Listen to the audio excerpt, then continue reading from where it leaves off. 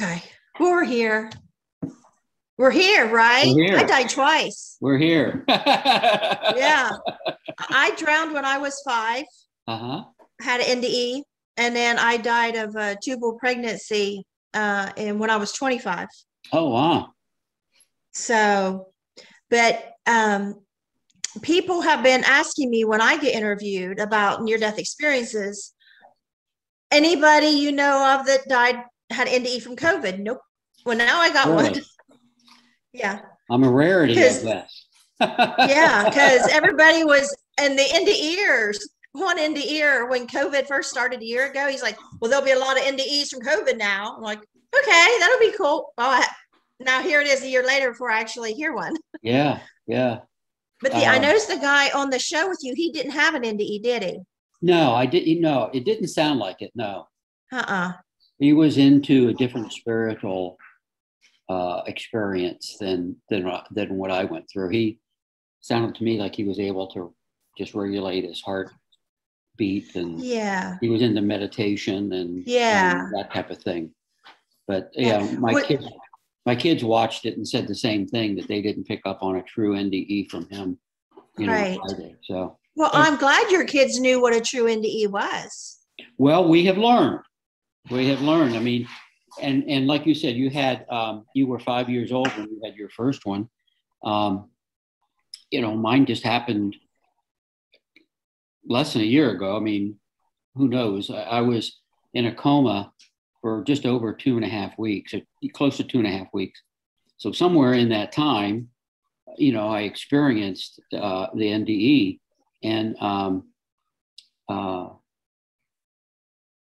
so I've had to understand it myself of Yes. what happened and where I was. And I've only had a year to understand it. Some people had, 20, 30, 40 years to understand it. I listened to one last night, and he had it like in 1979, and, I'm sitting there saying, well, I had mine only a year ago, and I'm still trying to understand some things. But you have such the benefit, though, that all the information and the internet and is out there. Yeah. And because, at 5 years old, I didn't have any words to say what just happened. What happened? And then I was pushed it aside. And then I had it at 25. As soon as I got back in my body, this was 1986. I was like, what in the world? I was just in heaven accepting it. And now I'm back, but it wasn't over because my doctor wasn't believing something was wrong yet. So, I only had like a limited amount of time window for him to realize something was wrong and to fix it. But, I thought it never happened to anybody in the history of the whole world. Never thought it happened to anybody, so I couldn't speak of it. Sure. Even though it could have saved my life, but I thought they just put me in a psych ward. But do you want to go ahead and now was that the first time you talked about yours publicly? Right. It was, yeah. It was the first time I publicly, kind of put it out there. And like you said, it takes you a while to understand what happened. And my daughter just told me last night, she said, Dad, you're explaining your experiences completely different than how you explained them a year ago when you first woke up. Oh, hold on. I had something. Cancel. Oh, I hope this don't cancel the meeting. We'll have to leave this meeting and start a new meeting. It wants me to leave and start. We don't want to do that. I'm just going to X out of that. There we go. It was right across your face.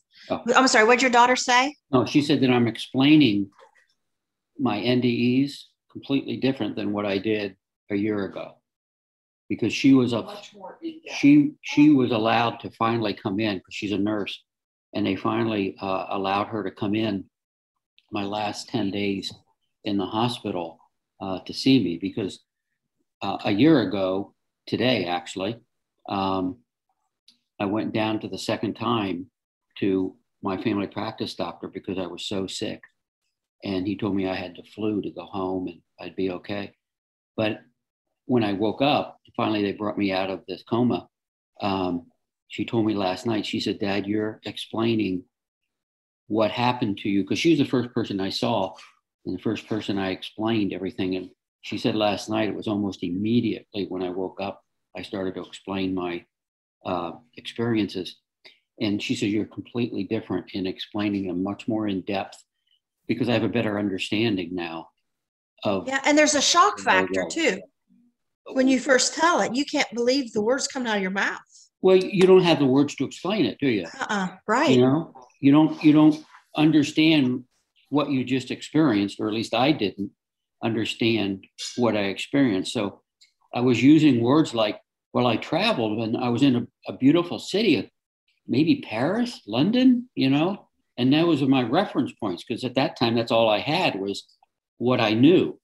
But then when I started looking into it and reading other people's travels and things, I suddenly realized, well, that's where I was. Well, that's what I did, or that's what I experienced. And it suddenly dawned on me that I wasn't in London or Paris, you know? Mm-hmm. And my wife told me too, she says, you know, I never explained, well, I saw the Eiffel Tower, or I saw Big Ben, or I saw these landmarks, you know, I just explained it, that it was a big, beautiful city, you know, and just immaculately kept. And because I didn't have a reference. I hope you find that after we talk that I've helped you process and even bring it out even more. Yeah. I'm a former counselor, social worker, investigator. So even though you haven't had very many NDE interviews, usually they just let you talk. I might ask some basic questions, but I'll get really deep into what you're saying. Where were you an investigator at? I was a child abuse investigator here in my county in Ohio. Oh, really? Yeah, for 7 years. I worked for, I was at OPTA. I was Ohio Peace Officer Training Academy in London. It falls under the Attorney General's office, and I was the Deputy Director out there for 10 years. Yeah. Cool. I worked at they owned a new women's maximum security prison here, not far from where I live in '02. I started there as a counselor. Oh, yeah. And did that for a while too. Yeah. You know, I went through the academy. Yeah. I worked there. I worked on the advanced training side. You know, it's split into two. My master's is in forensic science. And awesome. It's split into two. You have your basic training, you know, and then your advanced training. And I worked on I was a director of advanced training and then deputy director for the academy. Wouldn't it be cool if we could somehow work out a forensic interview for these type of things? Because, you know, some people just come on and just make up stuff and they're off doing all these, you know, political, I say God told me, but, you know what I mean? Yeah. And then, I mean, I would like be hooked up to a polygraph even, you know, and go through a full interrogation. You sound like my wife. My wife just said that to me the other night. We were sitting on the couch talking, and she said, Randy, she said, you know, you were so honest, and you shared so much of your honest feelings. Because they could hook you up to a polygraph, and you know everything would be verified because you know it's just so truthful. You couldn't make up, you know, what I'm saying. And I said, well, I don't have any reason to. I said, but I'm sure people could read these books and enough information on the internet to fabricate, you know. There are a lot of people that are wanting to be the next Betty Eady, you know, and make millions off a book. I haven't read, you know, and other ones get a movie deal, you know, like, you know, the different movies out there. And there's a lot of competition and backbiting in the NDE community. And I'm so glad you haven't been involved in that because. Well, I'm learning from what you say. And I really appreciate your time and you giving me the opportunity because I've had asked a few people, and I won't mention any names, but they're pretty, what do I want to say? Not popular, but high up there. Yeah. In the NDE community. In the NDE world, you know, and they've never responded back. Never, you know, responded back to my questions or anything like that. That's why I started this, not knowing really how to do it, because it has to be done. Yeah. It really does. And because it's liberal. Yeah. It's it's left and they want to use it for their political stuff, throw in the mediums and the palm readings and you know, charge $100 because I had NDE and I could speak to angels. Give me $100 on your credit card and I'll tell you what the angels have to say, you know. Yeah. And it's horrible. I was in it. I was I had two groups. I was a group leader. I was international, had an international group getting ready to launch. And I spoke at conferences. I was invited to meet to the groups, and we went to Hawaii to a Oh, group. I was wow. invited down to Virginia Beach with David Bennett and stuff. And then they found out I was pro-life, and that like nothing to do with you. We will give you bad book reviews. We will No ruin way. you. We will, if you don't agree not to be pro-life, I'm done. I'm gone. You know, I Unbelievable. answer to God. Yeah. I mean, what does that have to do with what you experienced and what you want to Nothing. share? It's they have an agenda what they want to do with NDEs. Wow. And we know why we have, I believe, and that's my own personal belief. I believe God gave us these to come back and tell what's the message. Because, you imagine all the people in my mind, I'm thinking that went to heaven, because I know I did on my second NDE, my first moment there, I thought, it's real. Oh my gosh, it's real. The whole Bible and Jesus and heaven, it's real. And all I see was bright white light, and I was alone the very first second I was there to think this before things went on. And just that moment, it's real. I wish I could tell people it was real. And then it took me decades before I could actually, I told my ex-husband, about it. And then I didn't know what else to do with it. And because I never knew a word for it, and once I Right. heard, etc. But I think we're supposed to tell people that it is real, because we are in such horrible times right now, if people would really listen.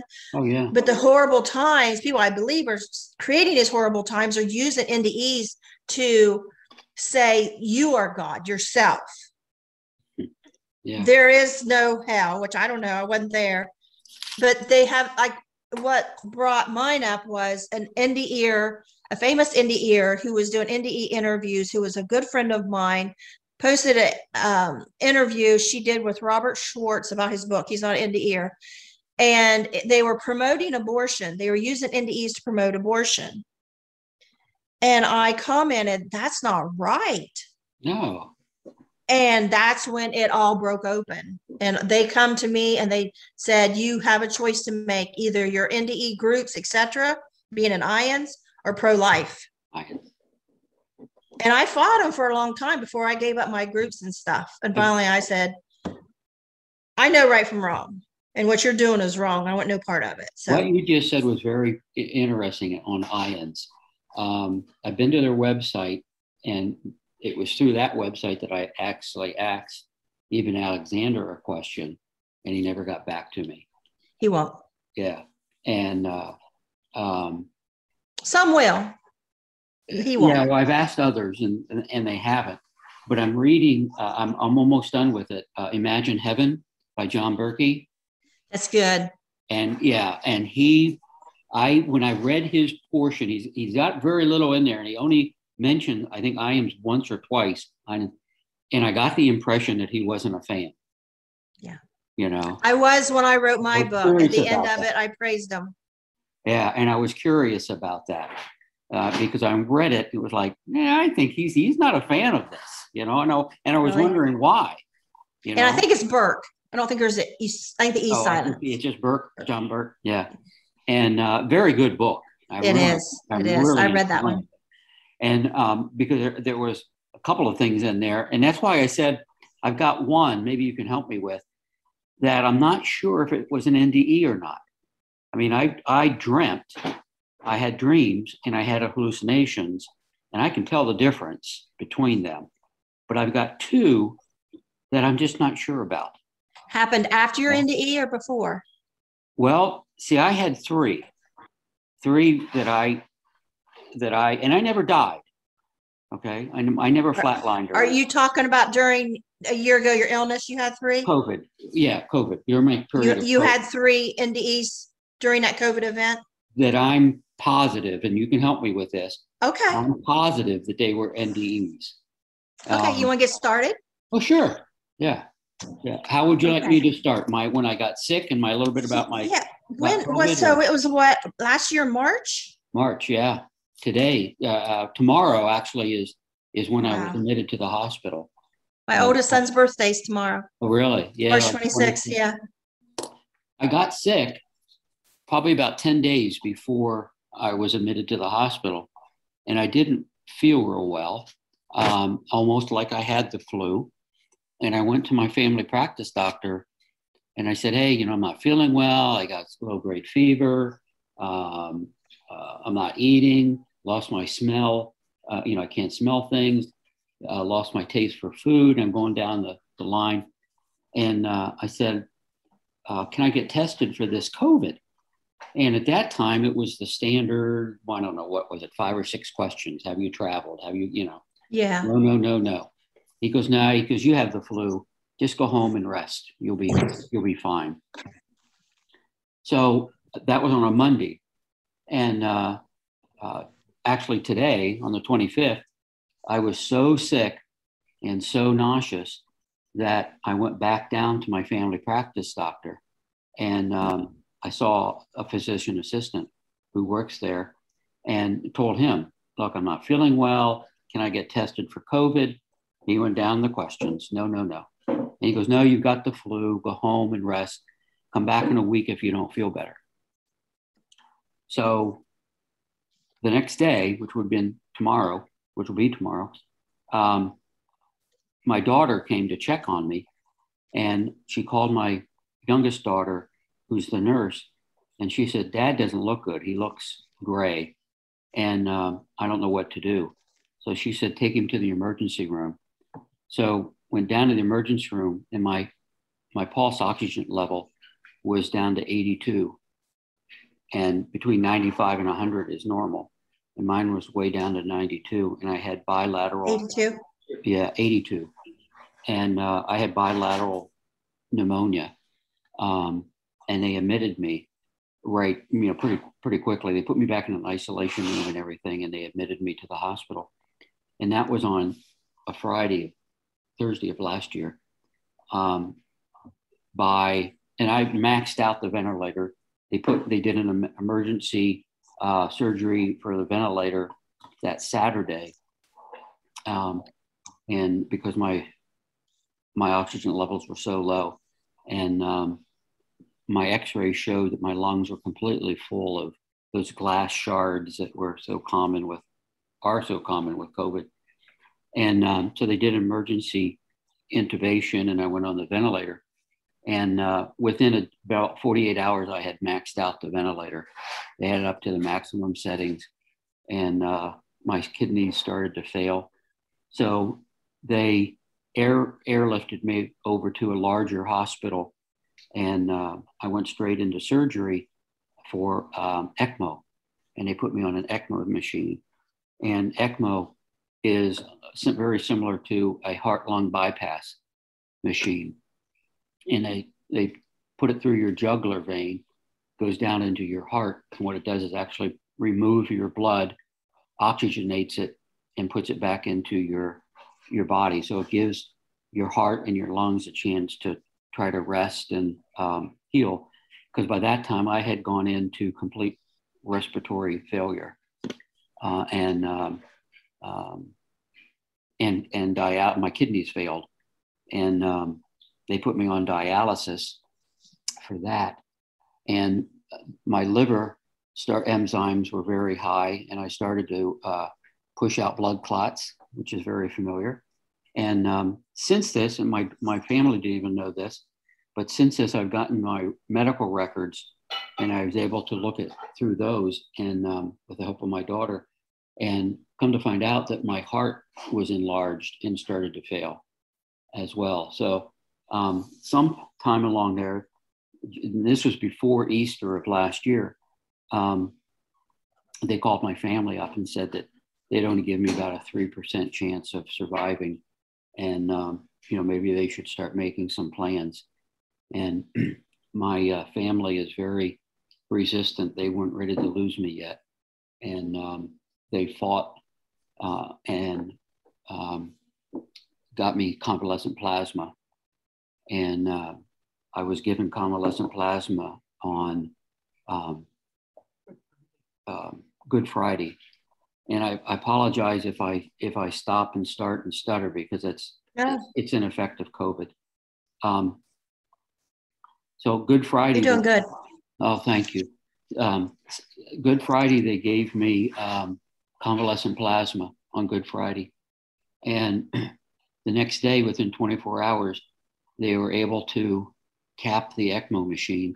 In other words, my lungs started to respond and my pulse oxygen rate went up so high they were able to start weaning me off the ECMO.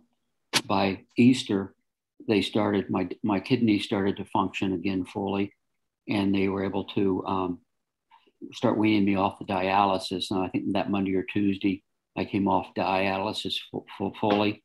Monday, I came off ECMO, and they started to wean me off the ventilator that week as well. And I eventually be able to, that Thursday or so, I finally came off the ventilator. So I find the turnaround Good Friday and Easter interesting. Yeah, I know. That's yeah, a lot of people have commented on that, and yeah, I think so it was during that period they put me in a coma, obviously, because I was pretty agitated and fighting, and they gave me medicine to paralyze me because I was fighting the tubes and I was restrained. And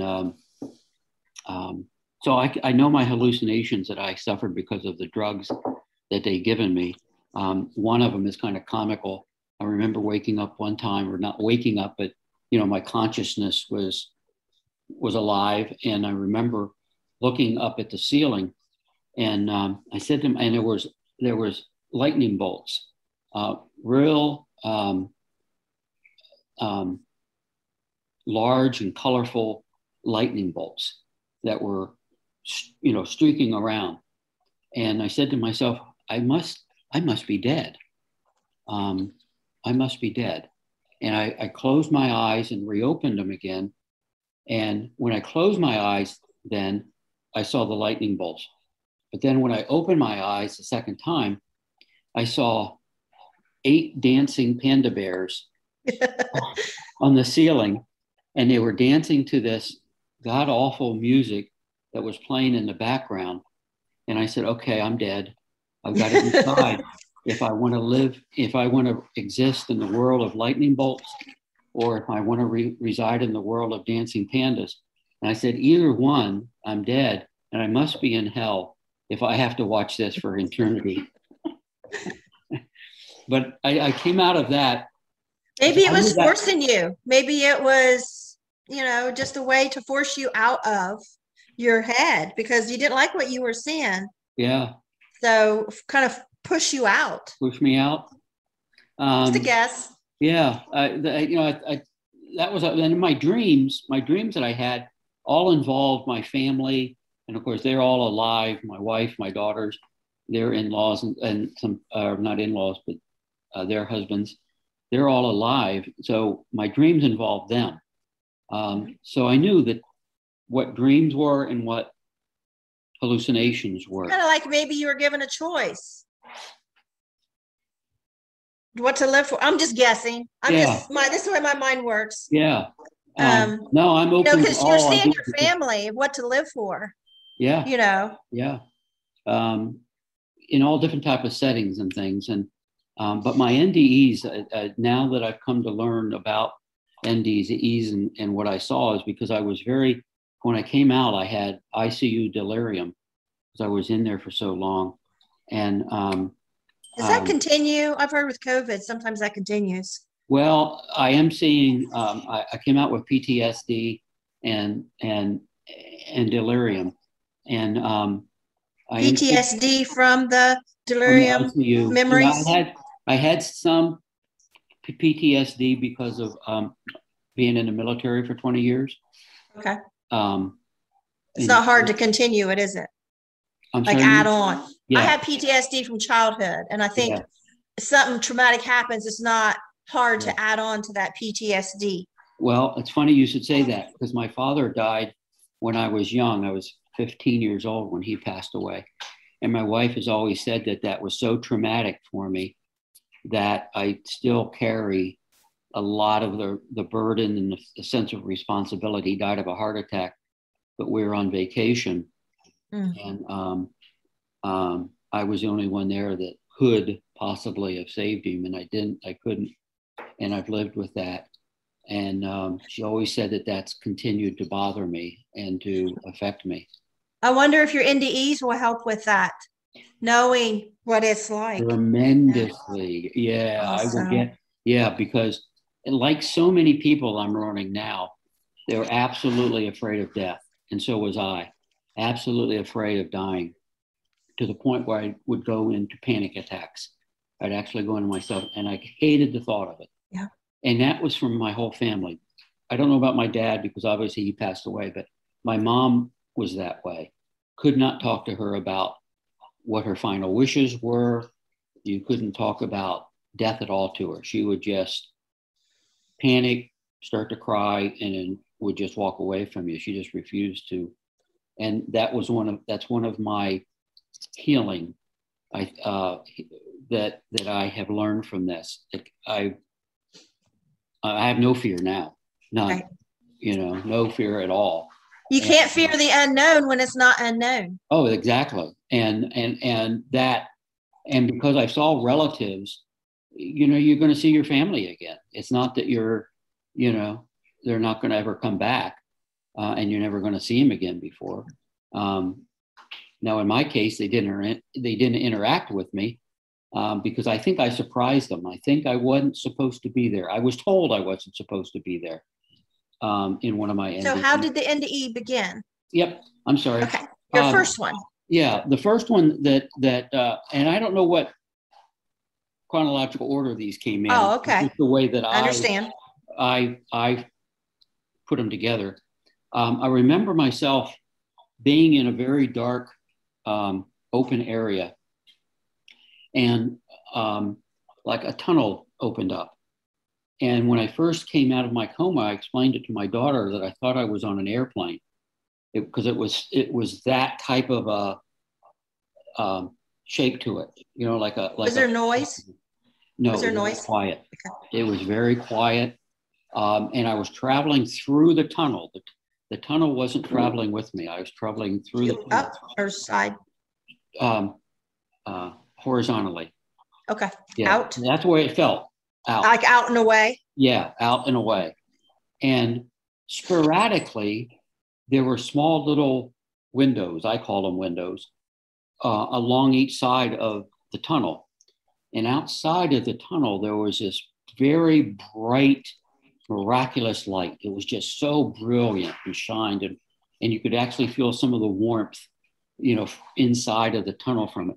But the light didn't come into the tunnel. It stayed on the outside.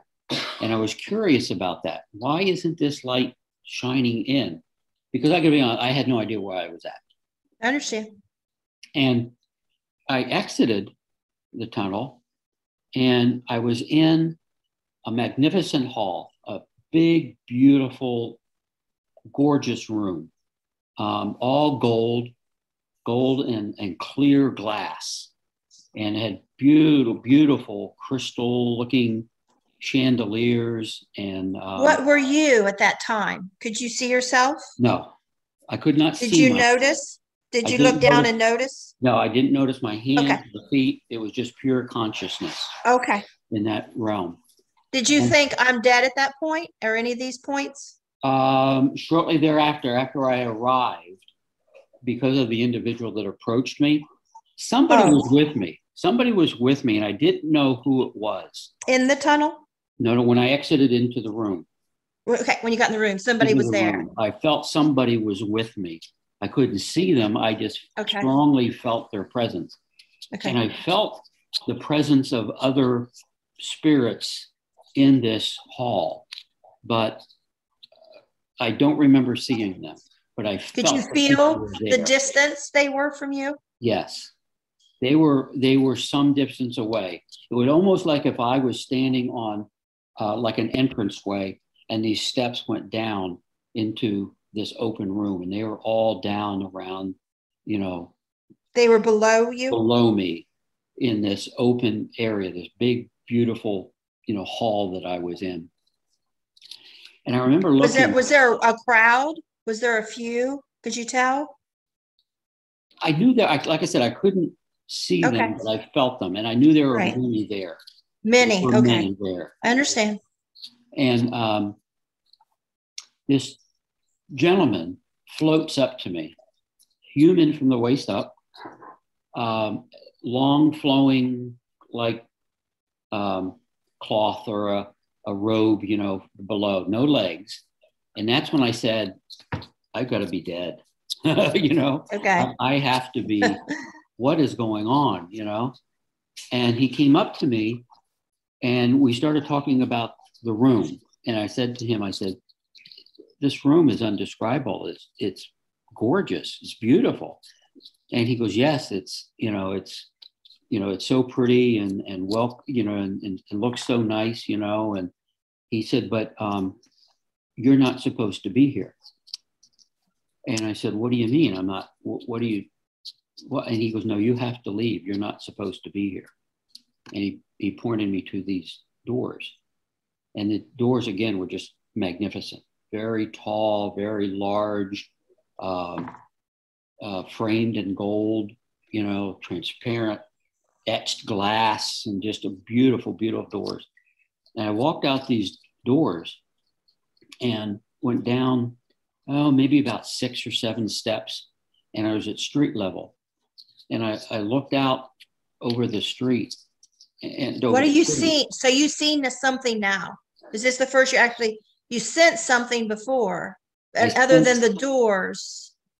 This is the first you really see an environment? Yeah, besides seeing the inside of the hall. And the half guy. I remember looking at the doors, and then I exited the doors into a city. Oh, and you got full view. Full view. Absolutely magnificent. Tell me everything. Beautiful. Paint me a picture. City. And I remember it had area, the streets were just immaculate.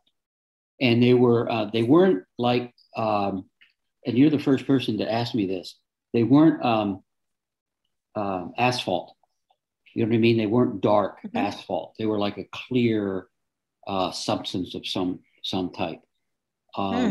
The buildings were just gold and clear glass, and you know, all different type of sizes of buildings, immaculately kept.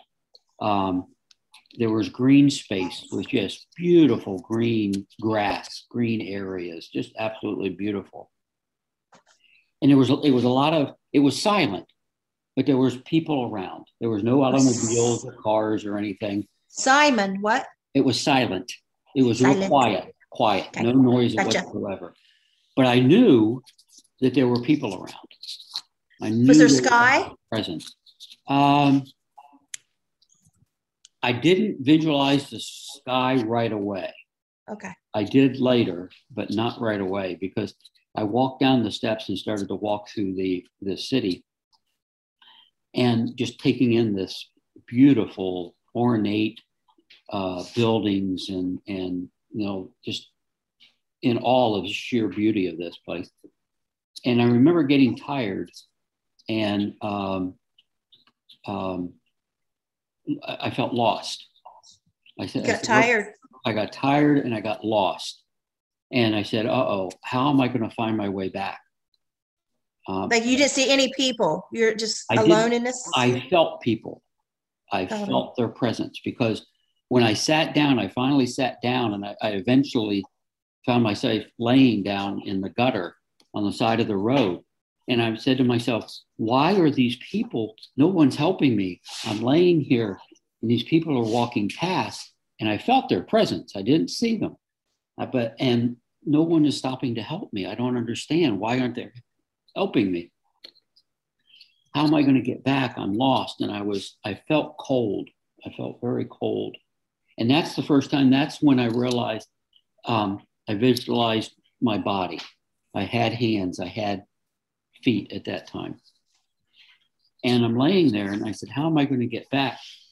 And I looked over, and I saw a magnificent white set of stairs going up into the sky.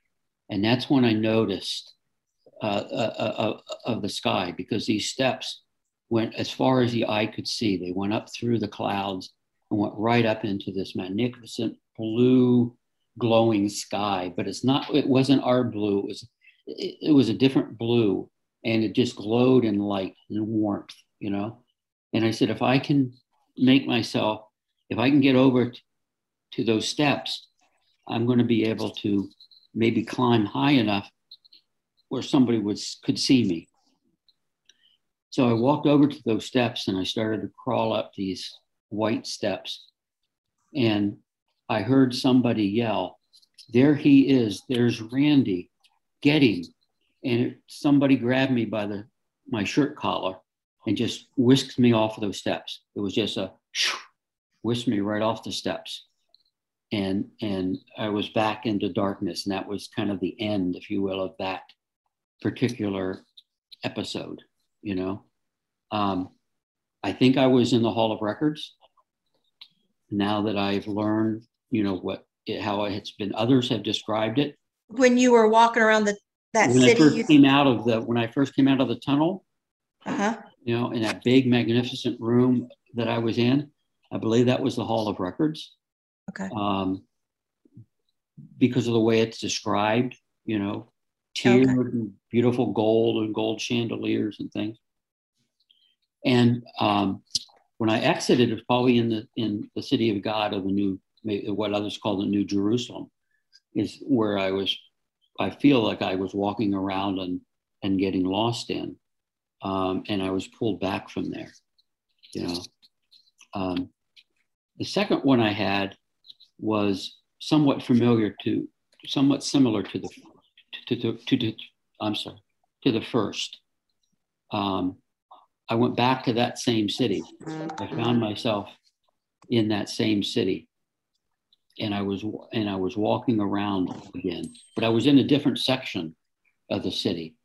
These buildings weren't as large as where I was previously.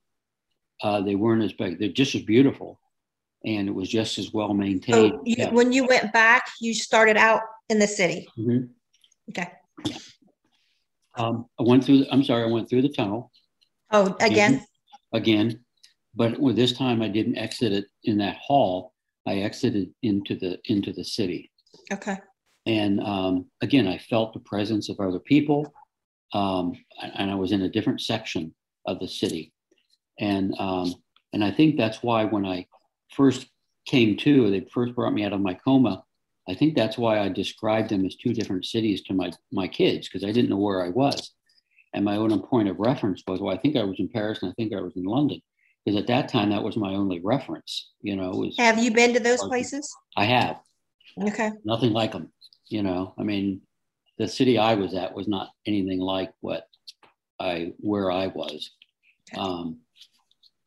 They were both somewhat dirty and unkept, and you know, noise and everything. This was just absolutely so peaceful both times. So peaceful, so quiet. You felt acceptance. I could feel acceptance. But I'm wondering, because the individual told me I'm not supposed to be there, I had to leave. I'm just wondering, and it's been suggested that, you know, maybe I couldn't see him because I wasn't supposed to be there. You know, I started to relay this like I was the uninvited dinner guest that just happened to show up, and they didn't expect me. So it's like, what are you doing here? And you know, they bring Uncle Harry over to say, "Hey, Uncle, entertain this guy for a few minutes and then show him the door." You know. But that half guy saw you. He did, and he approached me. You know, and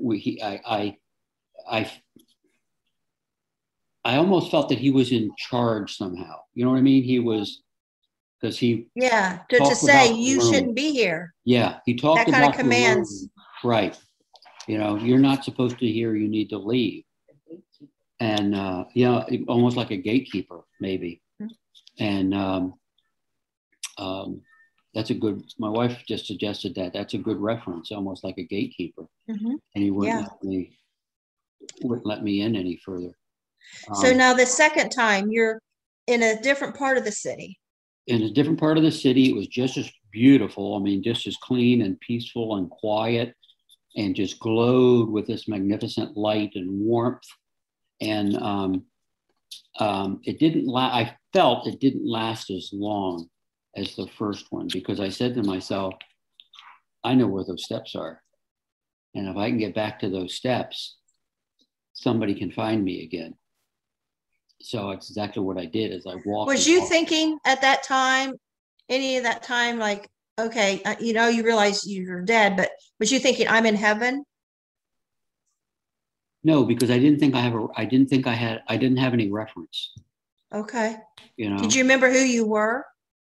Did you remember I'm in the hospital? Why am I here? I mean, no, it was like you a clean slate. Yeah, almost like a clean slate. Like where am I? Why am I here? Okay. I want to go back to my family. Any of that. Oh, so you remembered you had a family? Yeah, but that didn't dawn on me that kind of where I was, because growing up we weren't very religious. We didn't really have a good, strong religious background to. What about now? Reference on. Has this changed? Now it's changed completely. My daughters. My wife was Catholic, and she was in Catholic school, and all of our kids went through Catholic school. And we were unfortunately the Christmas and Easter bunch, Yeah. And when I grew, and that wasn't until I married my wife 48 years ago. My family growing up started out as a Christmas Easter bunch, and then when we moved to Florida, when I was about 7 years old, that kind of weaned off and just stopped, and we really didn't go to church or pray or discuss God in any way. So I think that has some type of a reference, I didn't have a reference. That's funny. It's like church was a building, it wasn't a relationship. And your NDEs, you were like around the buildings, but there was not relationships. Yeah. I mean, then maybe that's like a metaphor of your spirituality. You were in the building, but it wasn't in your heart.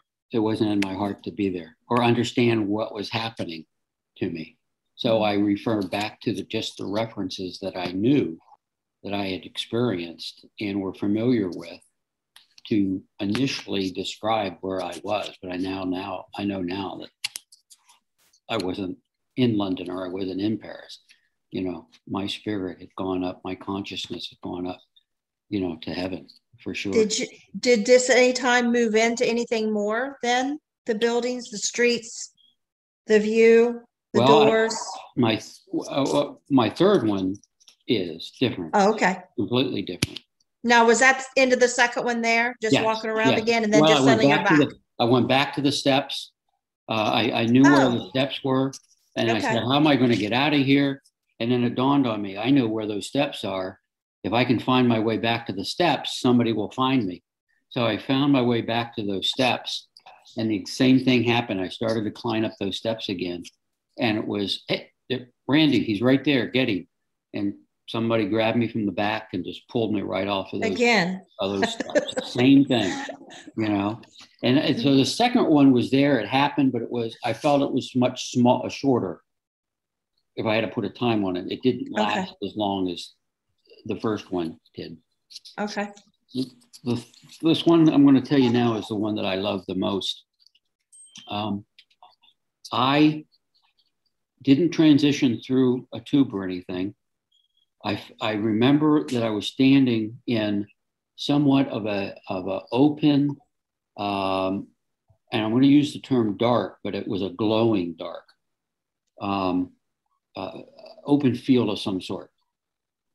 And I was trying to figure out where I was when I felt the presence of someone beside me. And no words were spoken. But I knew telepathically that I was supposed to follow this person. And I didn't feel like I was walking. I felt almost like I was gliding through this open space. And I looked off to my left, and it was almost like, I explain it this way. You're looking at a very dark stage, and all of a sudden the spotlight comes on and hits an actor, and all of a sudden you see the actor sitting there. this light came on, this real brilliant warmth light came on. And my mother-in-law, who passed away several years ago, was sitting there at a bar, beautiful, it almost looked like a beautiful oak engraved bar. Was she a drinker in life? Not a big drinker. No, no. Yeah, occasional some wine and stuff, but not a big drinker. She was all dressed in white, beautiful white dress on. Much younger. She passed away, was in her 70s, and she was much younger, probably 30-ish, maybe if I had to give it an age. She had long dark hair, and she had all of her hair pulled up, and a beautiful white ribbon, of some sort around her head. And there's just a beautiful flowing. I didn't see any legs or anything because it was covered up by this beautiful flowing white dress that she had on. And she was sitting there very straight. And I use the term royal because as she was sitting there, she had an elbow on it, and she was just sitting there in a very royal stature, And she glanced over at me momentarily and then looked away. And she was looking off to her, would have been her left. She was kind of looking off to her left. And then behind this bar, this individual who came running along, and he was knocking all the bottles off of the back of the bar. And I recognized him immediately. That was my brother-in-law, Mark, who had also passed away, unfortunately, from a drug overdose several years ago. And he was a hooligan in life. And so he was a hooligan in heaven as well, because he was knocking all these bottles off, and he ran past his mom, and I just kind of ran out of sight, but I saw him very briefly. And all of a sudden that light went off, and we continued on. Again, I felt I was supposed to follow this person. And we continued on, and we came up to an invisible barrier of some sort. And I felt that I couldn't go any further, that there was something in front of me that I couldn't progress any further, invisible. My one daughter told me, well, Dad, that was the veil of death, and you weren't allowed, or you weren't supposed to pass through this veil. And I remember seeing off to my left-hand side these three figures. And I saw them before, and when we started to walk again, I saw them. But as we walked down and we approached this barrier, they got better into focus, and that I could see them better. And I realized that it was my mom and my dad and my sister. All three had passed away. And my dad had his back to me, and my mom and my sister were facing me. And my dad looked at me and then quickly turned away. And my mother and my sister turned their backs. And I couldn't understand why they weren't talking to me, why they wouldn't acknowledge my presence, and why weren't they speaking? I knew it was them. And why weren't they talking with me? I couldn't understand that. And they were standing there, and all of a sudden that light kind of started to dim. And I remember saying, I don't want to lose them. I don't want them to go. But that light just slowly dimmed out. And then all of a sudden I felt on my right-hand side this presence of a person approaching me. And I looked, and again, he was human from the waist up, younger man, probably, again, 30-ish, maybe young 40s, dark hair, full head of dark hair. And he approached me, and the bottom half of him, again, was a very long, flowing robe sort of thing, some type of a linen, robe on the bottom. And a barrier, there was definitely a barrier still between us. And he came up and he stopped right in front of me.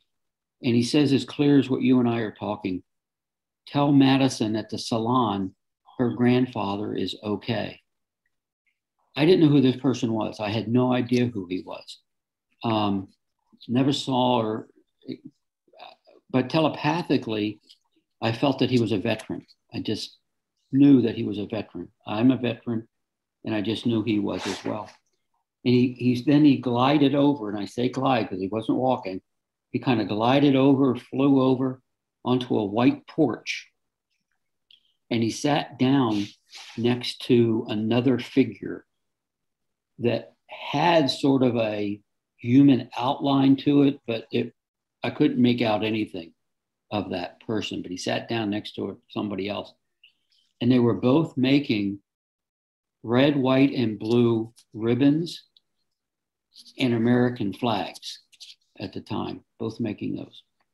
And I sat and I watched them for a while doing that. And then this spirit that was next to me, again, I just telepathically, it was like, okay, you have to go. You have to go. And that was the end of that particular session. So when I came true in the hospital, I told my daughter about these, and she said, "Dad, who's Madison?" I said, "I don't know." She goes, "Do you know a Madison?" No, I don't know a Madison. And salon is not a word that I use, even, when my wife's going to go get her hair done, or I'm going to go to the barber shop. So I don't use the word salon. And she goes, "Well, what's salon? How are we going to find this Madison?" And I said, "I don't know." I said, "But I feel like I have to. I feel I have a responsibility because I was entrusted with this message. And I just feel like I have to get this message to her somehow." So I was released from the hospital. I was here at home, and I had to learn to walk again because of COVID. And I had to learn to swallow and eat and everything again. And I came out on my walker. My daughter was in our living room, and I handed her a card that I had picked up from a local barbershop some time ago. I said, she asked me how long I've had the card, and, months. It was back in my closet. I almost forgotten about it. But my hair was obviously long from being in the hospital for 6 weeks. And I said, "Can you call them and find out if they're cutting hair with this COVID, and what their protocol is for it?" So she called, and she came back, and she goes, "Dad, I made you an appointment." And I said, "Okay, good." And she said, "Have you looked at this card?" And I said, "It's been back in my closet for months." I said, "I just remembered that I had it." And she goes, "But have you looked at it?" I said, "What are you talking about?" And she handed me the card. And I flipped the card over, and on the front of the card was Madison Logan on the card. So she called. I said, "You got to make an appointment with Madison." Excuse me.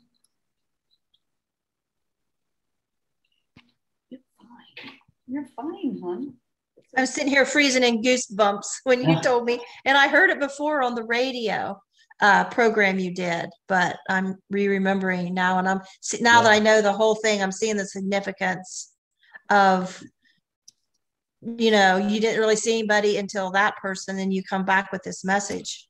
Yeah. It's almost like, is this why all this happened?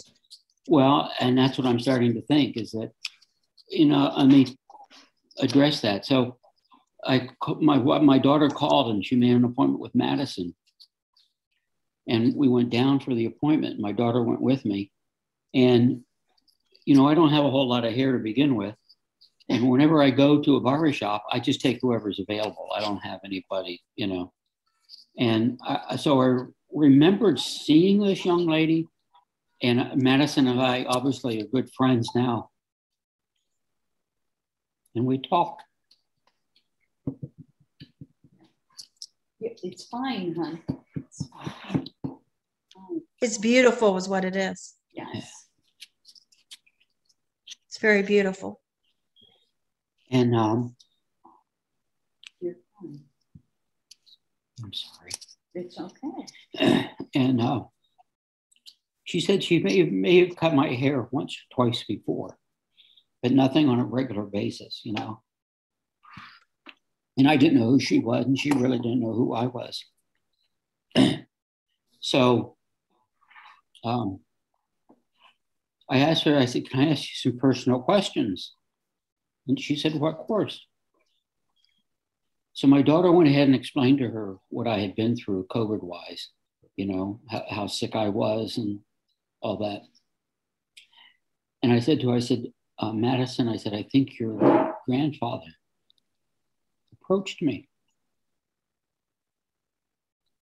And he has a message for you. Well, first of all, before I did all that, I'm sorry. First of all, I asked her, I said, I had to verify to myself if what I saw was real. And I said, Madison, I said, are both your grandfathers alive?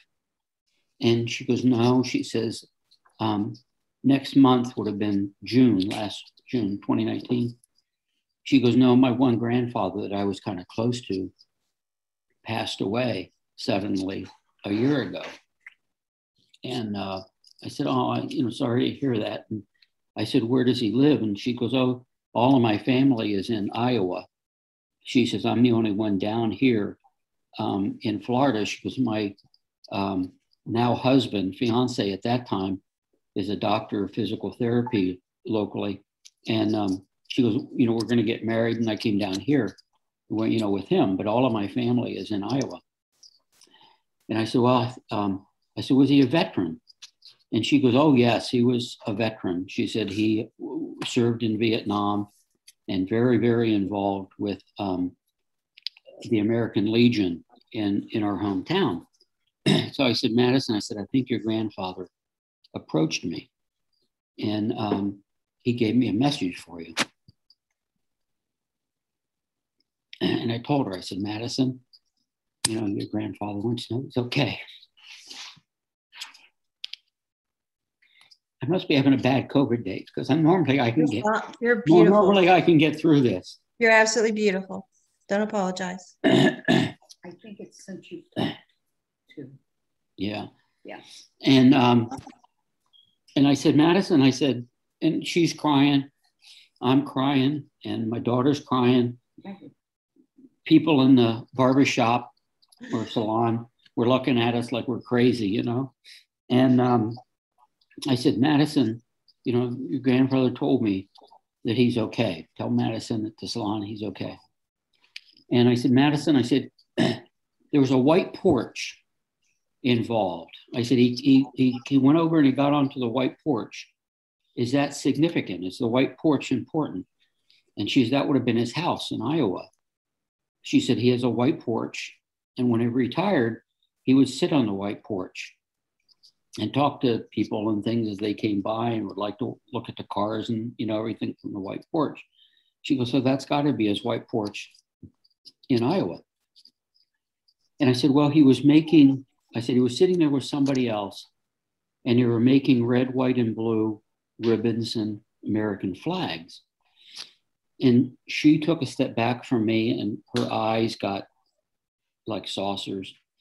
And, she's wearing a mask, so I couldn't see her facial expression, but her eyes were huge. And she said he belonged to the American Legion.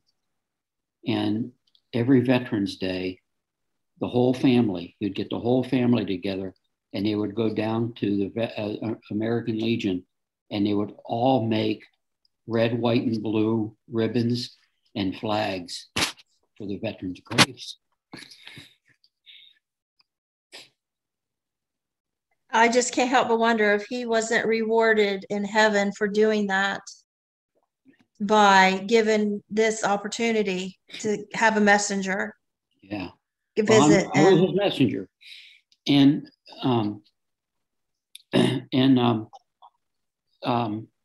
so Madison, I went back down to see Madison a few weeks later and asked her if she had a chance to share her story with her family. And she goes, oh my God. She goes, they're all discussing it. And she goes, come to find out, my grandmother told me that this is the second time that her husband had sent her a message from heaven. And I said, well, what was the first time? And she goes, well, when he died, she was going through some of his personal belongings and found a business card from an insurance company with a gentleman's name and phone number just handwritten on it. So she called, and it took her 3 or 4 telephone calls to get through. And the man finally answered, and he goes, yes. He goes, that's my number. That's my name, but I have nothing to do with this insurance company, nothing. And she goes, well, my husband passed away, and I found this card. He goes, wait a second, is your first name Kathy? And he goes, yes. And he goes, 6 months ago, I got into a very bad motorcycle accident and almost died. And during that motorcycle accident, she says, I think your husband came to me and he said, when Kathy calls you, tell her that her husband is okay. And that's the second time that this person had.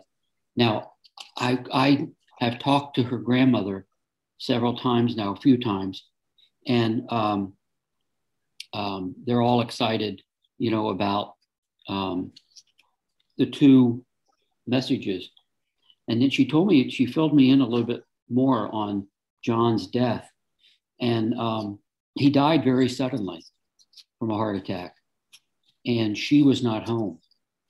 And she came home briefly and to pick something up. And she yelled at him. She goes, John, she goes, I'll be back. And he goes, okay, I'll see you when you get back. And when she got back, not 15 minutes later, her daughter called her and said that John had collapsed on the floor. And by the time she got back home, he was gone. He was dead. And talking with her, and I told her the other day on the phone that I almost feel like my circle has been completed, that I feel so much more at peace giving her that message and be able to talk to her. And I think that my dad died very suddenly, in a hotel room. Massive heart attack. Massive heart attack. He died very suddenly of a massive heart attack. Didn't get an opportunity to say goodbye. And I think somehow through this individual, he knew Kathy was going to call. Through Madison, he knew that somehow I associated with Madison, and that I would get a message to Madison, who would get a message back to her grandmother. And I really So this guy in the, I'm sorry, this guy in the motorcycle accident, he had NDE. Yeah. And got. Yes. Any interest in talking to him? Oh yeah, yeah. That's my next conversation with Madison's grandmother is going, and I go slowly with her. I don't want to require too much out of her because she's still. Started talking to her. Yeah, I just started talking to her, and emotionally, I know it's still pretty raw with her. So I don't want to get too quick, through it. So it's just going to be in little information. But I told her, I said, I feel so much at peace now that I've talked to her, and that I was able to relay that information to her through Madison, and then again, personally. A lot of healing. Yeah. From the pictures. Yeah. Oh, come to find out, you had mentioned earlier that he was rewarded for his work at American Legion. Kathy was telling me that he was a highly decorated war veteran.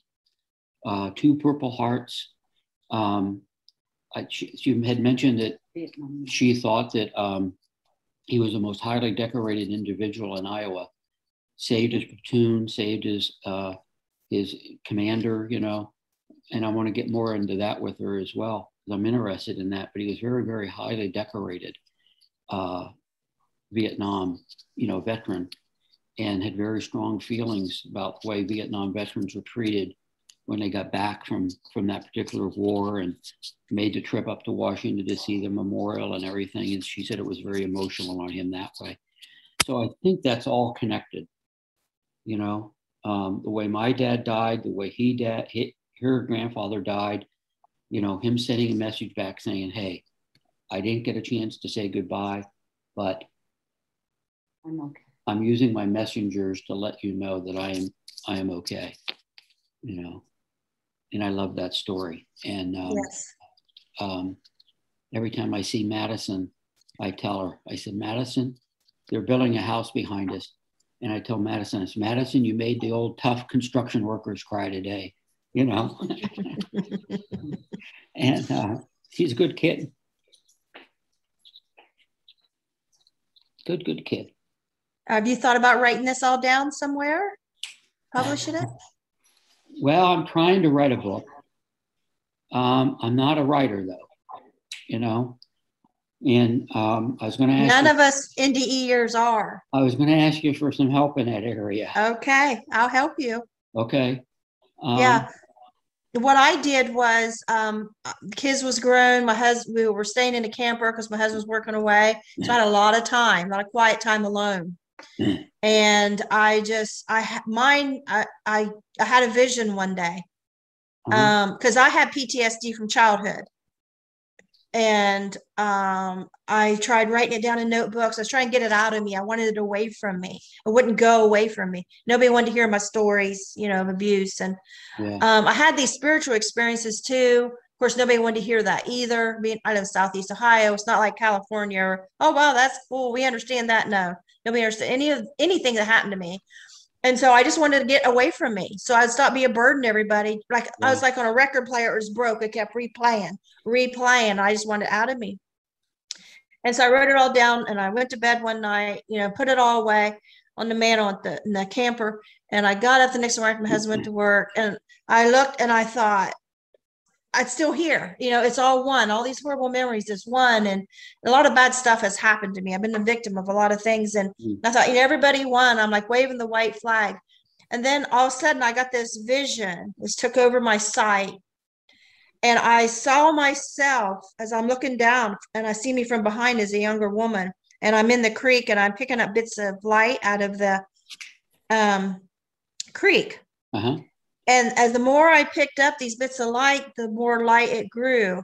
And it was just like this message, this way of this telepathic message saying to me, you know, just like there was this dark curtain and it just moved to the side and there was just light. And I get it now. I have been so obsessed with all these dark memories. What about the good? Let's put them aside for a while and let's look at the good. And I got my laptop and I just started writing. And what I did, because I'm not a writer either, and I never intended to publish. It was just gonna be for my kids, like leave a legacy of, you know, read about grandma's life 100 years from now. And so I just pretended there was a person standing behind my laptop. And I started at the beginning. I was telling that person, and that person stayed with me, you know, in my mind the whole time I'm telling. And, you know, I started out as with my first memory, but this was for me. You know, you probably want to do it differently. But for me, I needed the quiet because I'm easily distracted. I needed the quiet. And I did that for 3 months. I took time to eat and sleep hardly, you know, and I was done in 3 months, which is unheard of. Oh, wow. Yeah. And I never intended to publish. I was just going to print it out and put it in a binder, which I did. But I took it with me to Ian's group.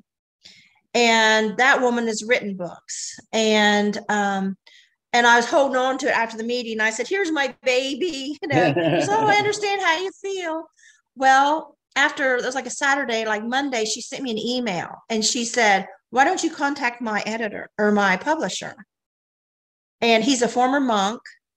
And he had written a book and he couldn't get it published. And so he decided to start his own publishing company. And so I was really hesitant. I was scared to call him because this is like stepping out of my league. You know, with this NDE, we're stepping out in a whole new field, a whole new realm, a whole new, you know, everything. Really stepping out of my league here. Like, who do I think I am? I'm going to publish a book. I can hardly spell. I mean, I had trouble with spelling my whole life, even through college. And we have similar background. But let me tell you something. There's nothing an editor can't fix. Sorry. My alarm clocks.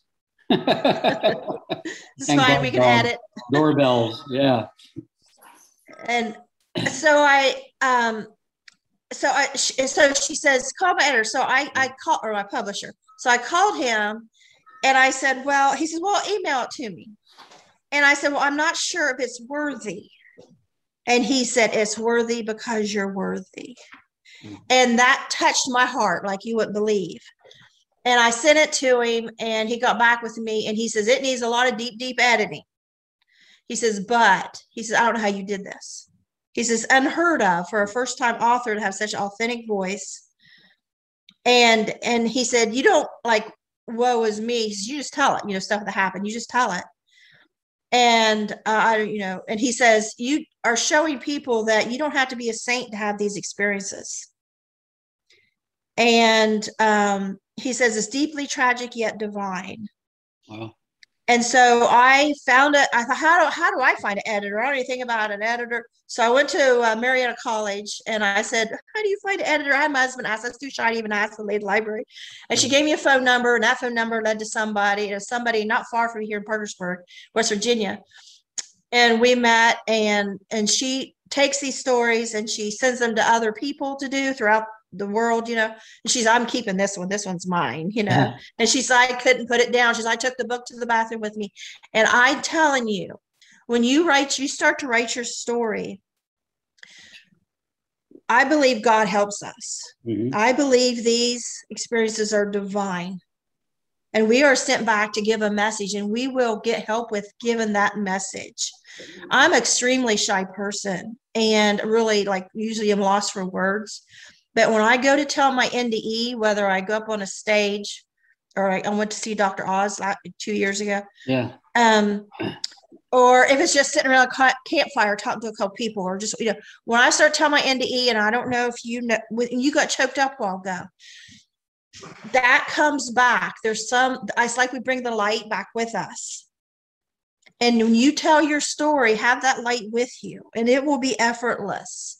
It's almost, I told my son the other day, I said, it's almost like I step out of the way and somebody else steps in. Mm.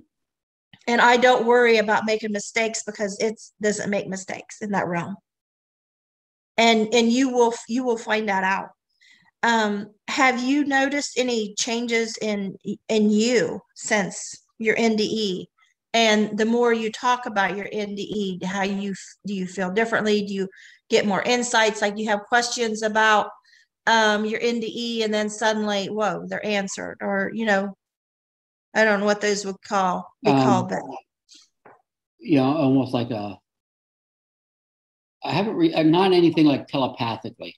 I have a tremendous urge to educate myself. Mm-hmm. Not only what I experienced and try to better interpret what I experienced, but now I'm fascinated with what God has said, and that's why I like John Burke's book so well, Imagine Heaven, because he includes that in interpretations of his NDEs, and the people that he has interviewed and gone through and everything. And then allows me to go back and look that up, and read and better understand that passage. So spiritually, it's helped me tremendously, Let me tell you another little book. It's a tiny little book. Uh-huh. It's only cost you $1 probably. Return from Tomorrow. Okay. George Ritchie. Return from Tomorrow, George Ritchie. You can Google him. He's got a little book out there. You might even be able to download it for free. It's the best little thing I have found. Of all the important people or the doctors, that has been, he's passed away since. Okay. I'll check that one out. Yeah. He was a veteran. Oh, really? And he had his NDE. He was getting out of the military. The military was putting him in to be a doctor, to send to medical school, but he had to be cleared medically first before they sent him. And he died of ammonia. Mm. And later on, after he was a doctor for quite a while, he wanted to become a psychiatrist. But you have to go through this panel of people to say, are you sane? And he had just come out about his NDE back when nobody did. And he was honest about his NDE during that psychological review. And he said, if you would have said you'd made it up, we wouldn't have passed you through. He says, because you owned it and your conviction to it, and they passed him through, and he became a psychiatrist as well. But his NDE is very Wow. it really gets you back in that realm. He was so deep into it. I wasn't, I mean, I didn't go as deep as many. Right, me too. I didn't go as deep as many because there's so many stories of, you know, meeting God and being escorted through different areas with God. And I've got two of them, two experiences that I'm still trying to figure out of exactly what happened. And it was really from reading John Burke's book that I suddenly realized, well, maybe that's where I was, you know. And if you have a minute, real quick, one of them, I remember walking up to this beautiful, and this is the first time I've ever tried to even explain this one. So I don't know if my wife knows it or not, but I was walking up to this area. It was just so lush and beautiful, you know, with trees and flowers, and it was absolutely beautiful. And a little boy approached, and again, someone was with me, a spirit of some sort, invisible. Like I felt their presence, and we walked up, and this little boy welcomed us and took us into like a waiting area. And we were sitting there, and I remember looking out this window, and and the only word I have for it right now, and this is a word I used initially with it, was almost like a lazy river. It was a little river that kind of came out almost from underneath this room. And I could see it kind of meandering and weaving through the distance, you know. And people were in it. I saw people, not in inner tubes or anything like that, but people were in it. And they were like over to the side, and they were just had their hands, you know, rested, or their head rested on their hands, you know. And they looked very, very much at peace and happy, and talking with one another. And the sides of the embankment were just brilliant flowers, just beautiful foliage, green and just all kind of colors. And then these trees were sporadically down the river that bared fruit. And I remember looking at those and wondering what type of fruit trees they were, and, you know, what I was looking at, you know. It sounds like you had maybe, I don't know if this is such a thing, I'm just making it up top of my head, but view of an observer. I was an observer. It sounds like you were an observer. It sounds like you had the view of an observer, that you weren't fully immersed, maybe permitted, maybe, to be there. I mean, I was so close. I was on the edge, you know. My heart gave, every organ I had was going out, lungs, liver, kidneys, you know, they were all not from my lungs, they were all malfunctioning. And I think, you know, that I thought that a couple of times, that I was right there on the edge, you know, of going, you know. My daughter, I told my daughter the other night at dinner this particular story. I didn't describe it in detail. And she was wondering, that little boy, my wife had 2 miscarriages before my daughter was born. And she was just wondering if that little boy was possibly, you know, from one of her miscarriages, because he was a friendly little guy, you know. Could be. Jovial, you know, Jerry, very, and my daughter kept asking, what did he say to me? And I haven't pulled that out yet of what he said to me. You know? I know an NDE who saw children of different ages, and they just run up to him and just act like they just loved him. But he says he didn't know them. He really liked these little kids. And he got talking to his wife, and she wondered, they had IVF fail. And each age, you know, would have coincided. So, but, you know, I don't know. Yeah. I don't know. Really guess. So that one I'm not sure about. I don't know where to put that one. You know, I didn't see anybody I knew. Like, the boy didn't talk to you? He just walked along with you? No, he was talking, and that's what I'm trying to pull out. I don't remember what he was saying to me. My daughter was asking me that too, what he said. And I said, Aaron, he was talking to me. I knew he was talking to me. And I can't remember what he was saying. But I remember him kind of dancing and, very jovial, big smile, very animated. And yeah. So, and then looking at this river. So she was saying to me, I wonder if that was like the river of life that you saw. And those are the trees of life, with the fruit on it. I said, I don't know. I don't know yet. So I got to work. The whole time, when you talk about this little boy, and then when you talk about seeing people just from the waist up, and you talk about like you're seeing things from an observer, and then people like they're not seeing you, but you feel that they're there. What keeps coming to my mind is when I drowned when I was 5, I went down the highway and there was 2 boys walking, and I asked them, what are you doing? Where are you going? And there was an older one, a younger one. And it's like they were ignoring me at first. And then the younger ones, but it was telepathic. I realized later when I'm having these memories, it's always the same, that it's always telepathic, that we're communicating. And so I was a ghost and I wasn't realizing that at that moment, Then I'm asking this boy, hey, where are you going? Well, we got to hurry home. We were fishing and we got to get home. And then, and then I went on flying down the highway and I found some kids in the yard to play with. And, and I'm not realizing as this ghost kid, they can't see me. And it's almost like you, only reverse. Because like maybe the people in heaven can't see us in a live body no more than we can see a spirits right beside us right now. Yeah. Yeah. And then like seeing half a person is almost like, was that indication, you're half in that realm and you're half not. And what is so weird is just a couple days ago, a friend of mine, NDE, he used to be a newscaster and stuff. He tells his story on my Memories of Dying video that I'll put on this too. But he showed a picture. He was driving down the road the other day, took a picture of himself in the car. Uh-huh. And he went to look at it and he posted what this picture looks like. He is in a house. He was in his car when he took this.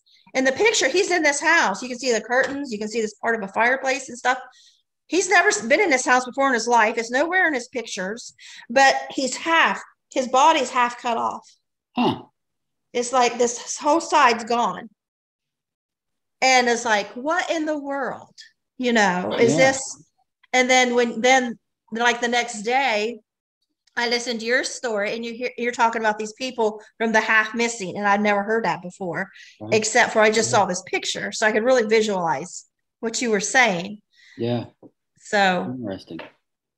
There's just. I think, what are your beliefs on this? And I'm probably not pronouncing this right, or I'm not going to put out. It's is it transformational, where people able to change shapes and figures and represent themselves, either much older or much younger in heaven? Sorry. I don't know.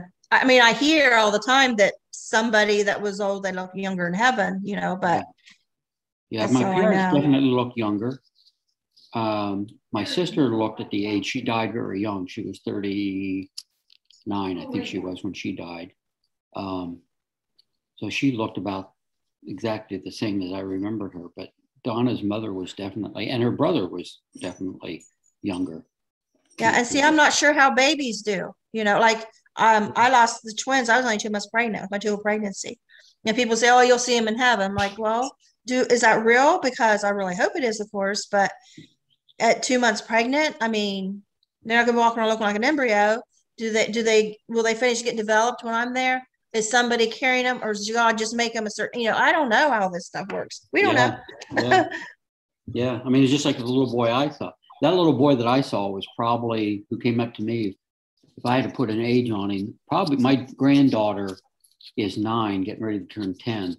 And he had to be in that same area, 7, 8, 9, years old, because he had that little giddiness to him, And I remember saying to myself, what are they sending a boy at? What are they sending a child out here to greet us? That doesn't make sense to me, Yeah, so I got to work through that one. That's one of them that I've got to work through, you know. I think it's a work in progress, constantly processing. Like for a long time, I asked myself, well, I'm the only one I know of that basically, hell no, I won't go when I lost the twins. I'm not going. I had three little boys to raise, and I'm not going to let go. And since I had abusive childhood, I was afraid, since my husband at the time drank a lot, that my mom would get custody. And she was very abusive. My stepdad was, well, he had been done to pass by then, but and so I was like, no, I'm not leaving them down there on Earth. Earth is horrible. Without their mother to protect them, and so, but everybody else is like, oh, I didn't want to come back, even though I have children and a wonderful life. And some people, were doctors, and they didn't want to come back. And I'm like, well, why was I so mean and bad? And then somebody asked an interviewer, was at a conference, and people, and the questions afterwards, I was watching the video, and they asked him, said, how come it is everybody wants to stay, but yet they're sent back and stuff? And he said, well, the exception is young mothers. They dig their heels in the clouds and nope, I got kids raised, like there it is, Yeah. And I have found when I really pray for an answer, it comes in the strangest of ways. So that's just been a little thing for me. But yeah. Yeah, so that's kind of my stories, I after 8 weeks of additional physical therapy and get me back up and going, COVID is a disease that I tell my kids, it's a disease that keeps giving because you never kind of know what you're going to wake up or how you're going to feel the next day. I've got some hearing loss. I'm working with a neurologist now to see if, because of the stuttering and some days you don't stutter at all. Yeah, and some days I don't stutter at all. And kind of I get short of breath when I talk, especially, but I've had x-rays and lung tests and everything. And this is something else that's just a complete miracle, is that I have no scarring in my lungs from all of that. I've got 98% capacity use of my lungs. My kidneys are perfect. They have nothing wrong with them anymore. Liver's fully functioning fine. I've had treadmills, I've had harnesses, I've had nuclear this, that, and the other thing with my heart, and there's absolutely no damage to my heart. I was the first person to survive COVID out of our local hospital. Everybody else was dying. I was the first person to receive, and this is part of my story, is that the hospital was very reluctant at the time to give me convalescent plasma. And my daughter, Lisa, the nurse,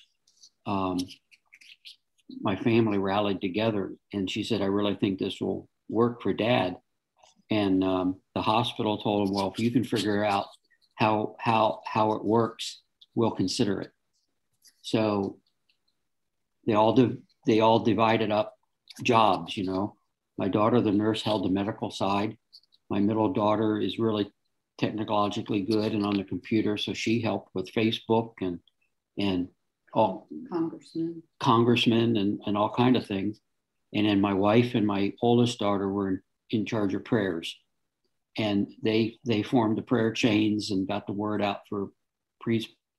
Pray for Dad, and my wife fed everybody. And but so my family had to do all the legwork. All of it.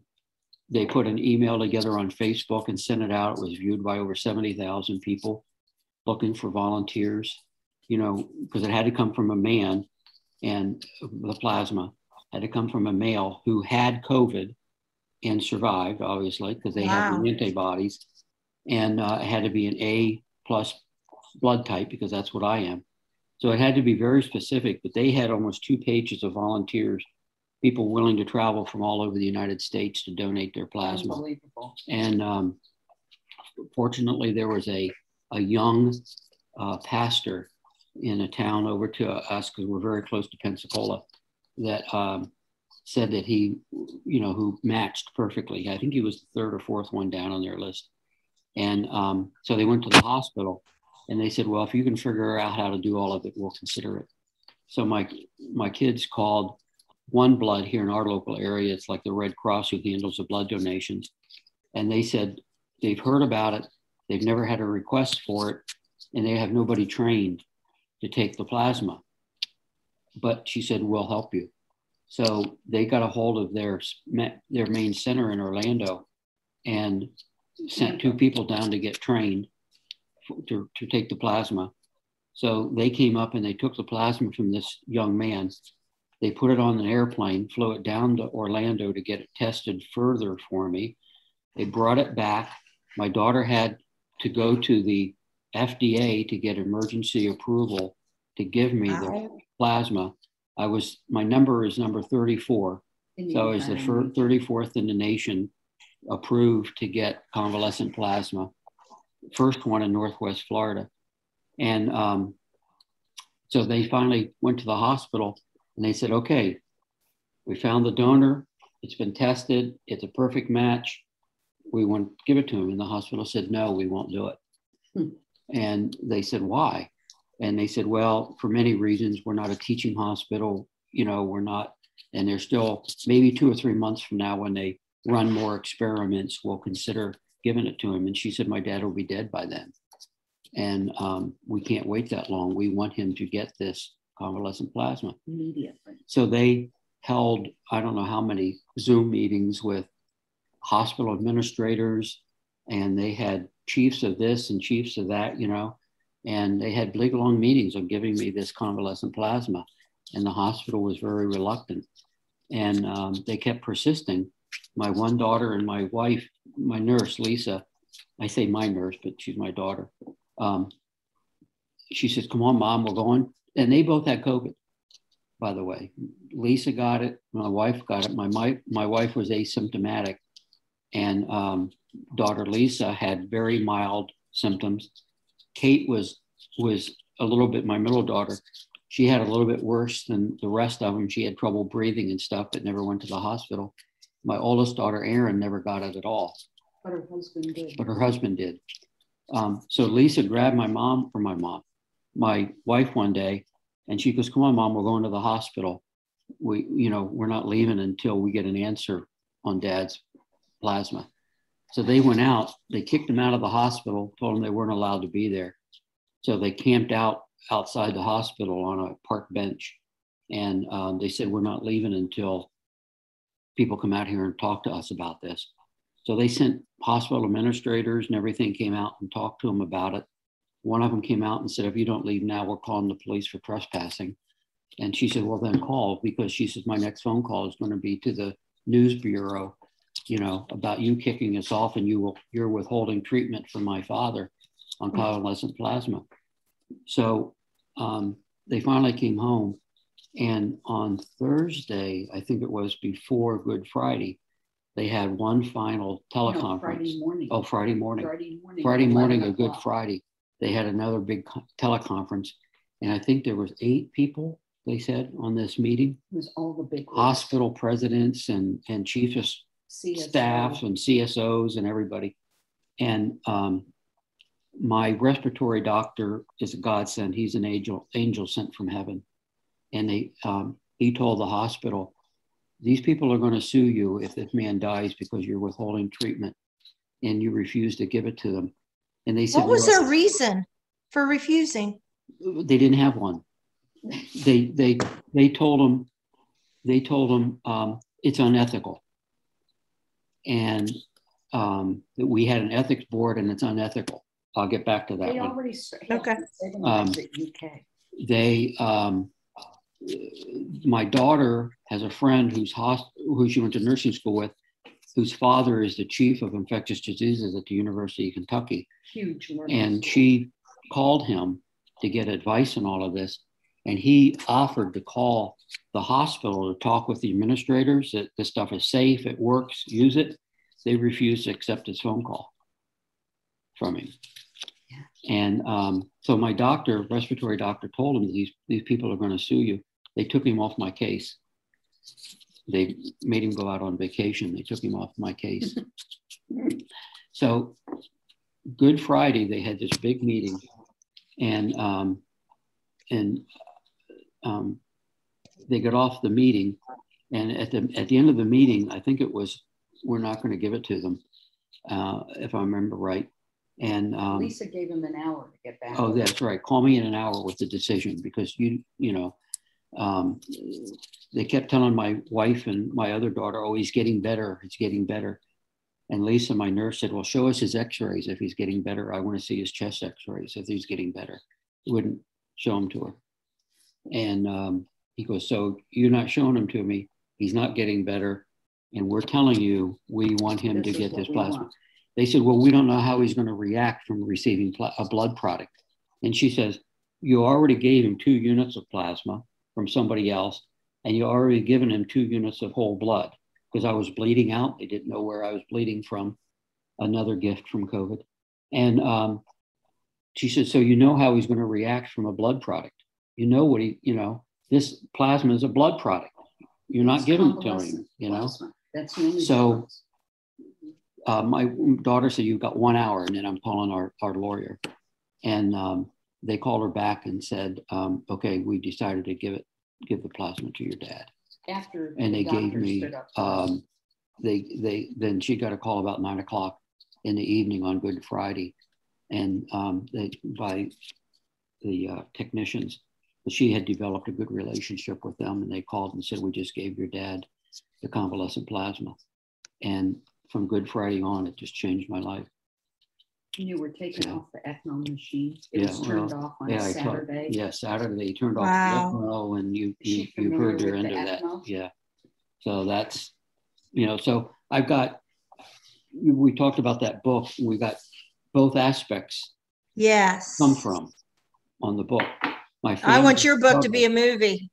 Oh. I can see the movie as you're telling me this stuff. Well, my struggle, my family struggle with getting the hospital to cooperate and to get me this, them resisting, and then me laying there flat on my back, and not knowing anything of this is going on, and I'm off traveling, up in heaven,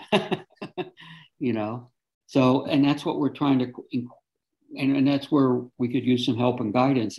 Is how do you combine those two, into. Well, that's right. See, that's what I thought. I had this child abuse.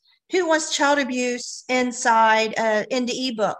People want to read an NDE book and see how wonderful heaven is. They want a beautiful story. But I felt in order for them to to appreciate the good, they had to understand the bad, like where you're coming from. And that's the same with you. Have you watched? I'll hold this up. Can you see that? Yeah. That was me. Send it to her so she can see you. Yeah. That was me. In the bed. They had paralyzed me. I was on paralyzing drugs. Because I was fought and everything so much. Have you watched 90 Minutes in Heaven, the movie? No.